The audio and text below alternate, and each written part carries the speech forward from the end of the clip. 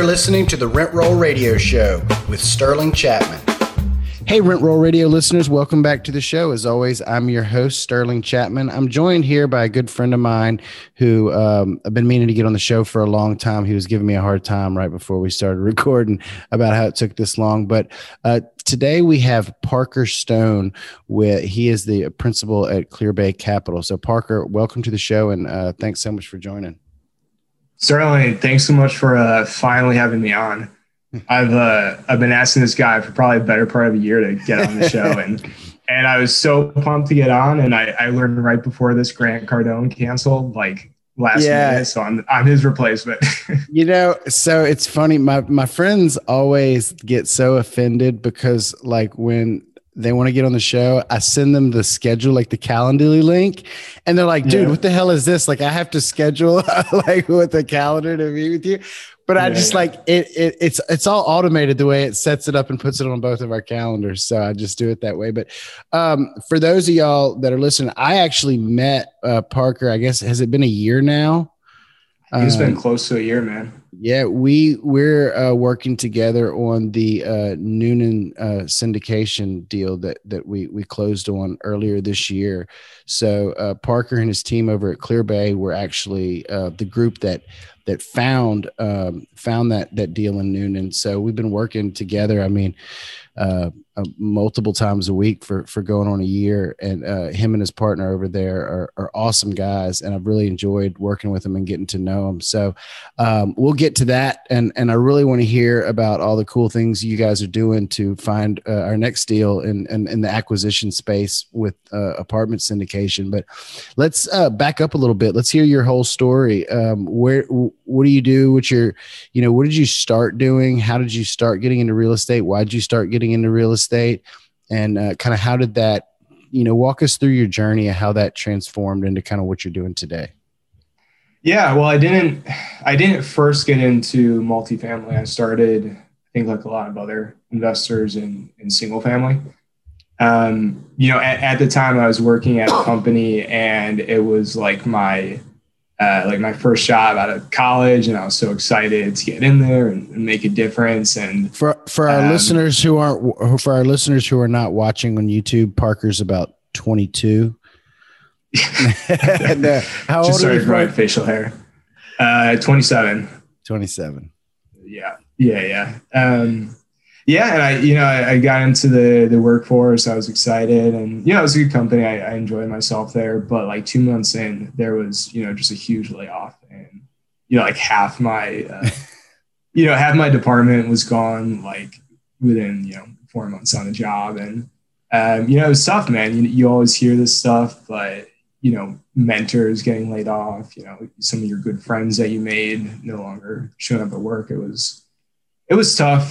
So then I was like, I really need to, find other ways to create passive income. So I'm pretty analytical. So I like looked online, and I'm like, could we do like franchising, or could we do, all these other different schemes? And I came across BiggerPockets, and that's where I, first started learning about, buying places at, good prices, forced appreciation, and renting them out for cash flow. So at the time, my brother was going to school down at NC State, and that's in Raleigh, right? And I did a lot of research, and Raleigh is one of the fastest growing areas. So I flew down there. I started to look at some of the markets, and actually the very first place I ended up buying, I was just walking around the neighborhood. I dragged my brother out. I'm like, yeah, this is like a good place. Like, prices are affordable here. We can get appreciation. We can get rent. And this guy popped his head out the door. He's like, what are you guys doing? And I was like, I'm looking to buy a place. And he's like, oh, well, I need to sell this place really quickly. My wife just made me buy a house with a bigger yard for our dog. I need to I need to sell this quickly. So let's make a deal. So that's how we got our first property. Nice. That never happens, by the way. No, it doesn't. No, it doesn't. And yeah, it was he had to make a deal quickly, right? So we got a good price. We're looking to ultimately sell that place and, you know, a few of our others in our portfolio to, you know, eventually roll it into multifamily. And it's, you know, it's pretty crazy just how much things have appreciated down there in just a handful of years, right? Yeah, I mean, even down here where we have like a super stagnant market, I was amazed at how some of my properties have appreciated that I didn't even fix up, like not even forced appreciation, just like sitting there over 3 years, and you go revisit them and it's doubled in value. It's like, well, how the hell did that happen? But so I can only imagine in Raleigh, because I know how aggressive the growth is over there. Can you walk us through some of the numbers on some of those first deals? Yeah. So that was our first deal. One of the following, that was probably our best. And, you know, I'm based in New York, right? And at the time I was down in New York City. So I had to, you know, I had to build networks pretty quickly, and right? Did you say, did you say you were partnering with your brother on these deals and he lived in Raleigh? Yeah. Which helped, you know, cause we started to, you know, make contacts with brokers or, well, I guess realtors for single family, right? Realtors, you know, contractors, property managers. And that's how we started to get, you know, more leads coming in the door. And, you know, it's helpful to have some family down there. It's like, hey, I have this lead. Can you run over after work and check it out? But yeah, probably one of our better ones. We bought it from this wholesaler on, I think it's called TRIA, like Triangle Real Estate Investment Group down there. Mm-hmm. And they just post deals. You know, most of them aren't good, but I saw this when I was familiar with the area. She was selling it for 100,000. So we could buy it for 100,000. We put about 20K in. We finished the basement. It was by the university, so we were focusing on student rentals. So, you know, all of a sudden put in a kind of a bedroom in the basement that could be another $500-600 a month. So we did that, and then we're going to sell it this year, and it'll probably come in around 210 nice. Conservatively. So yeah, that should net us about like 90,000 or so. And over how long of a period was that?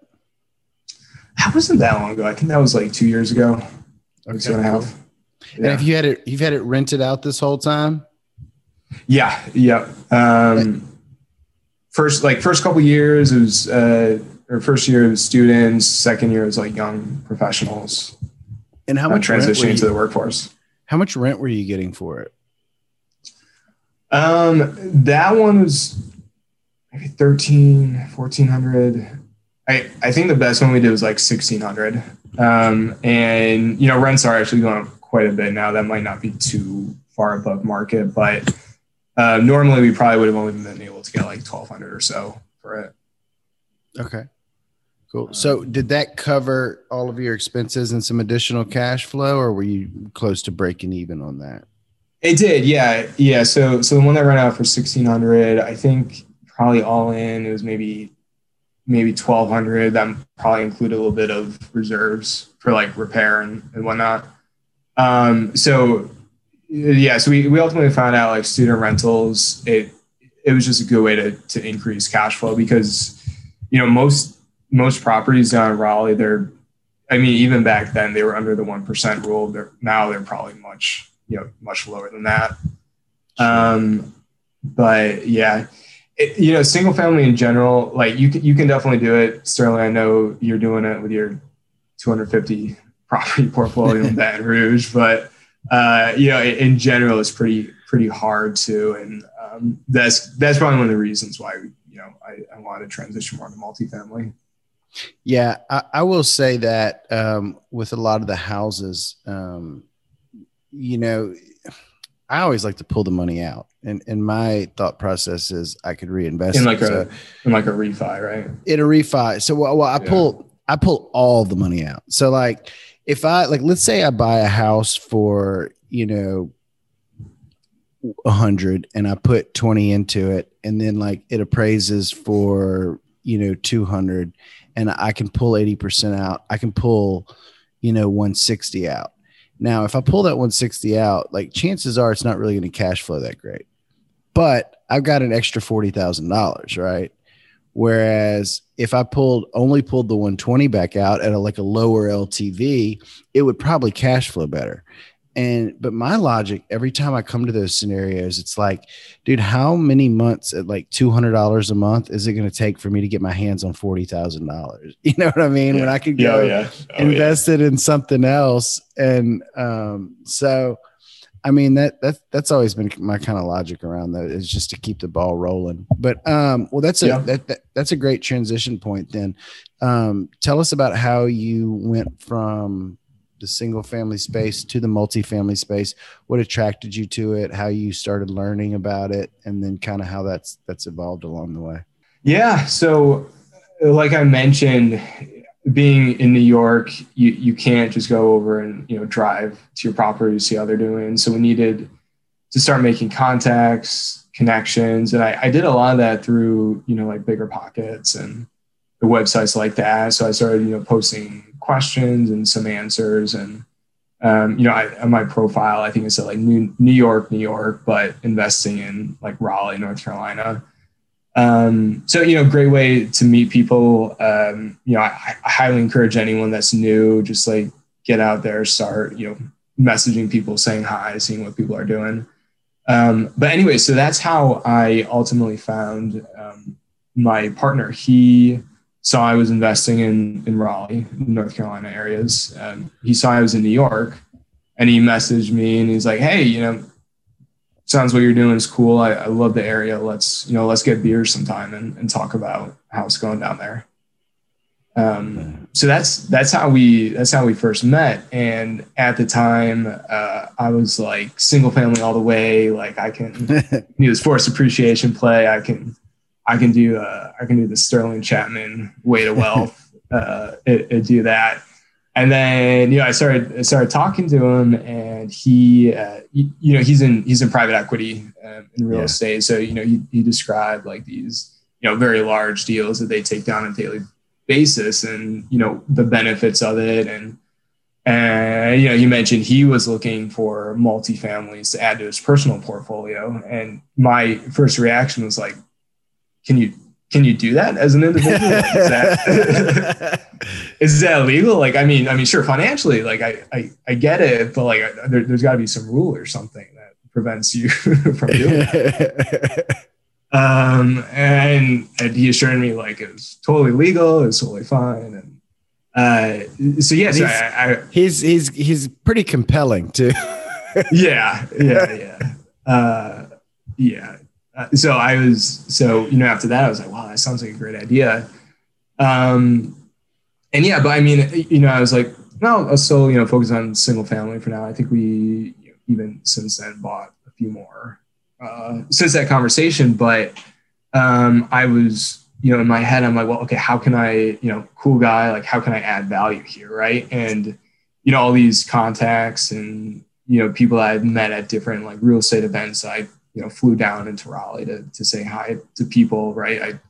You would meet people in multifamily space, you would meet different brokers. So I ultimately kind of pulled out my notes, and I was like, okay, yeah, no, I met a couple people in multifamily, and I was like, hey, let's set up this call because it seems like, there's mutual interest here. And we just started talking, and yeah, I mean, we talked to some brokers, and like, yeah, well, come to find out we have some deals in, I think like Fayetteville and Raleigh, and, let's talk through it. And, we started to work together, kind of analyzing some of the deals. I would say, I'll go run down this number. I'll go do diligence here. And he said the same thing. We'd meet back up, and we had both done what we said we were going to do. And I think that built a lot of trust, kind of being in the trenches in those first few deals. And nothing, unfortunately, ever actually materialized. We never locked down any of those properties, but I think we both kind of realized we had someone, smart, intelligent, we liked working with, and we could trust, to do things on these deals. Yeah, absolutely. so yeah, we, kind of just started this partnership working together more or less naturally. And we got, at one point we got kind of sick and tired of, trying to get these on market deals. And it's just, it's just so competitive now. We were talking the other day, like people are starting to offer like sub 4 caps on, these, like big cities. It's nuts out there with like multiple percentage hard day one. And I mean, it's yeah. We were talking about, going to best and final for, this one property not too long ago in Atlanta we liked, and they're like, okay. So upon signing the PSA, we'd like 150,000 down day one. And then, you got 30 days to close and or 30 days to due diligence, and like 15 more days to close. And you got to really, really love that property. Right. So anyways, yeah. So, especially newer guys coming into this specific multifamily market, you've heard the phrase like real estate, it's not an asset class, right? So he's got, he had a lot of experience with these, very large, like 300-400 unit deals. I had a lot of experience with these like single family deals, but, this like 50 to 150, 200, it's, even then it's a very different ball game than, both those. Sure. So we didn't have any track record coming in. So we decided, why not contact directly? So we enlisted some VAs, we pulled lists, we pulled data, and we just began, calling owners by the cell phones, landlines. Most of them were wrong numbers, but here and there we'd get someone that, would be at least willing to talk to us. And so this was you making the phone calls, or the virtual assistants were making the phone calls? Well, yeah, it started out us. Nice. And then, you make 190 of them were, wrong numbers, or property managers that had no idea what you're talking about. Right.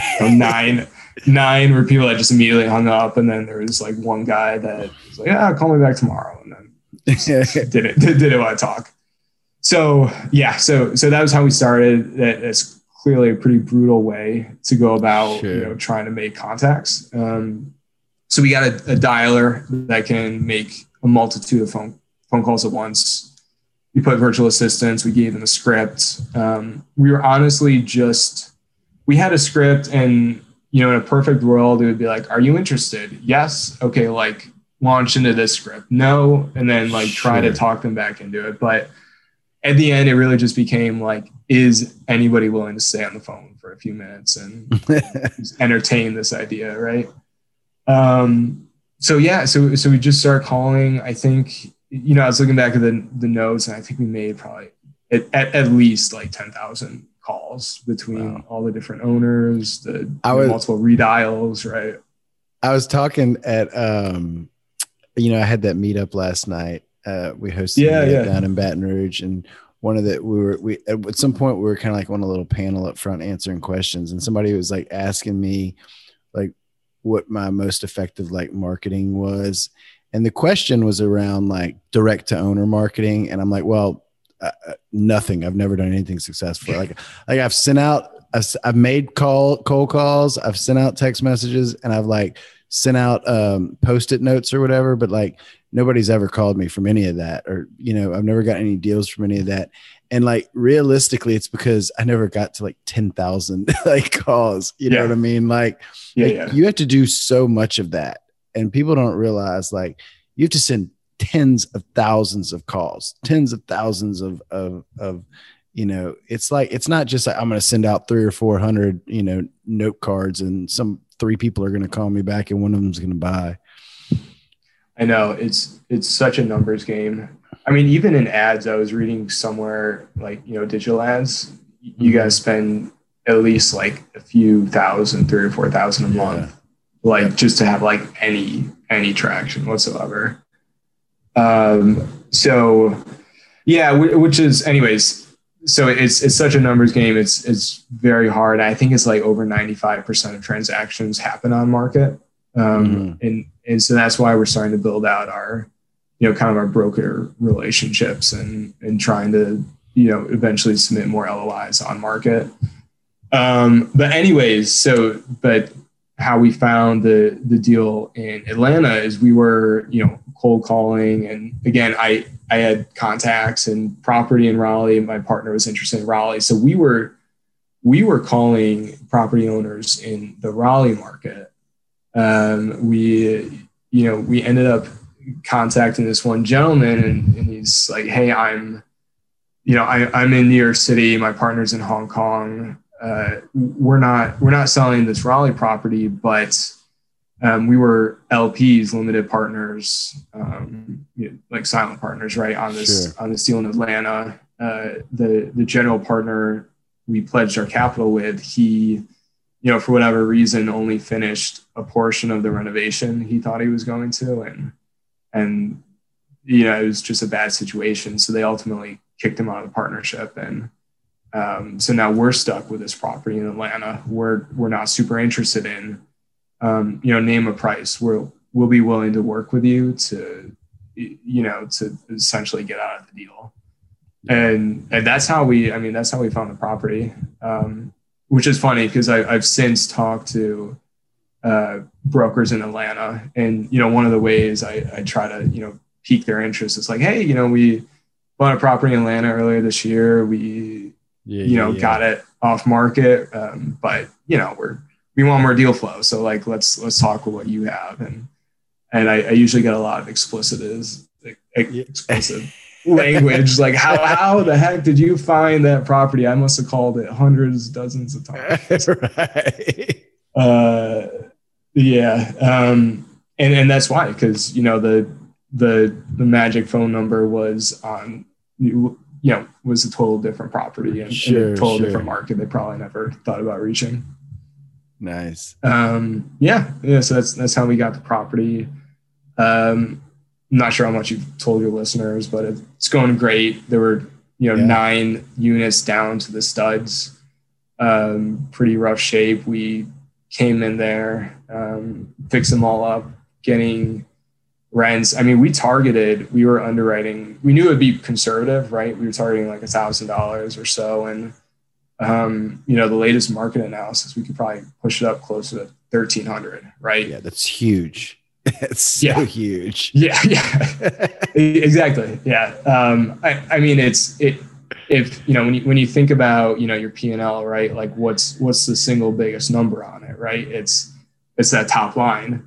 Sure. So even a small percentage adjustment on it can, obviously make a huge difference or more an outsized impact than like any other line item on it. Yeah. So, that Noonan has been an absolute home run. It's like the gift that keeps on giving with the good news story. And we always talk about how hard it is to recreate in this market, as competitive as it is right now.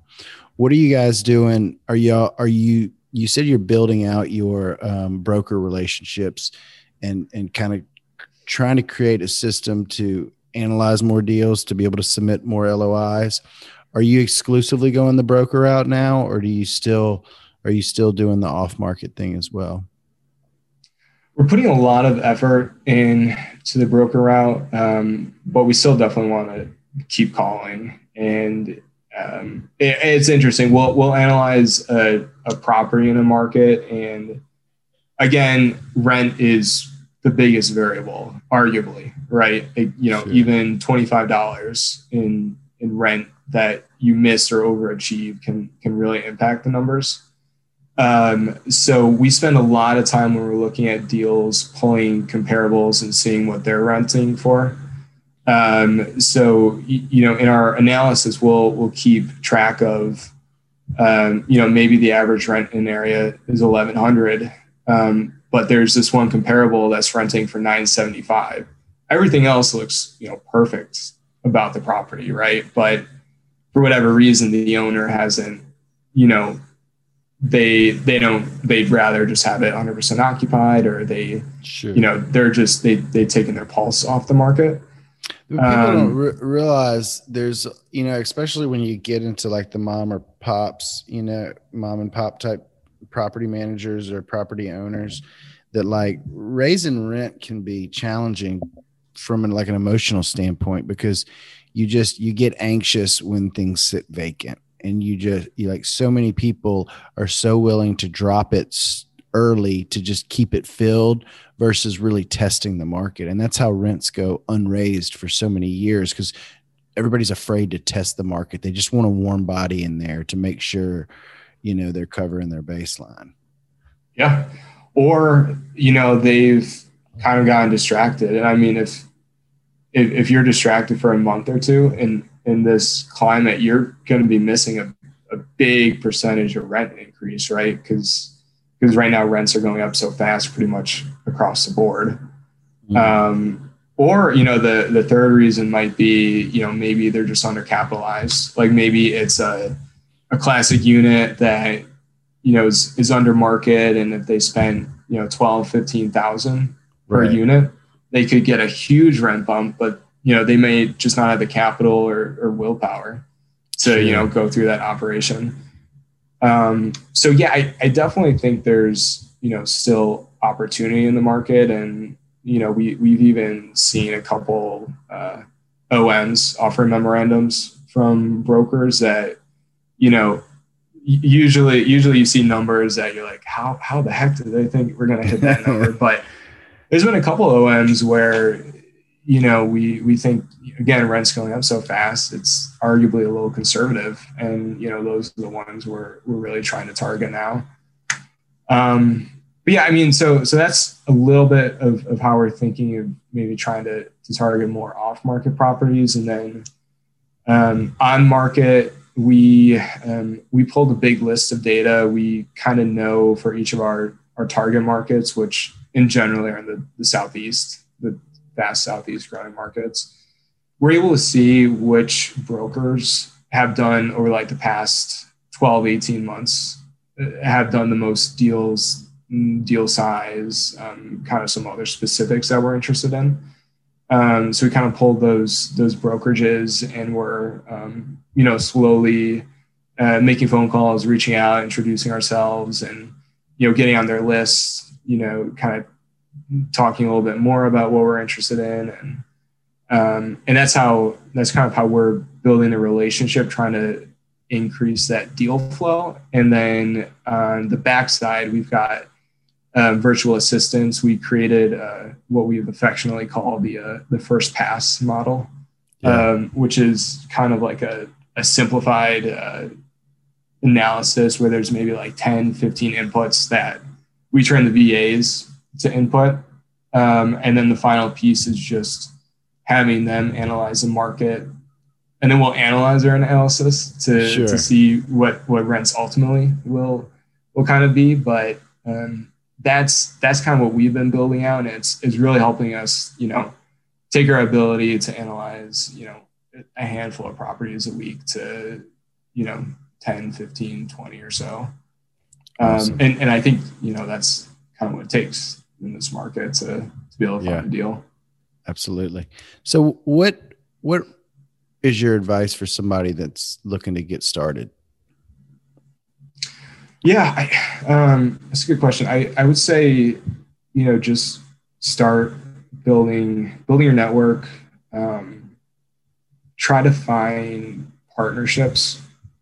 I think when I, kind of started out, there were, certain people that are like, well, stay away from partnerships. Like it's, people are crazy, it can get dangerous. But I would say arguably it's probably more dangerous or more risky to go out on your own and do it.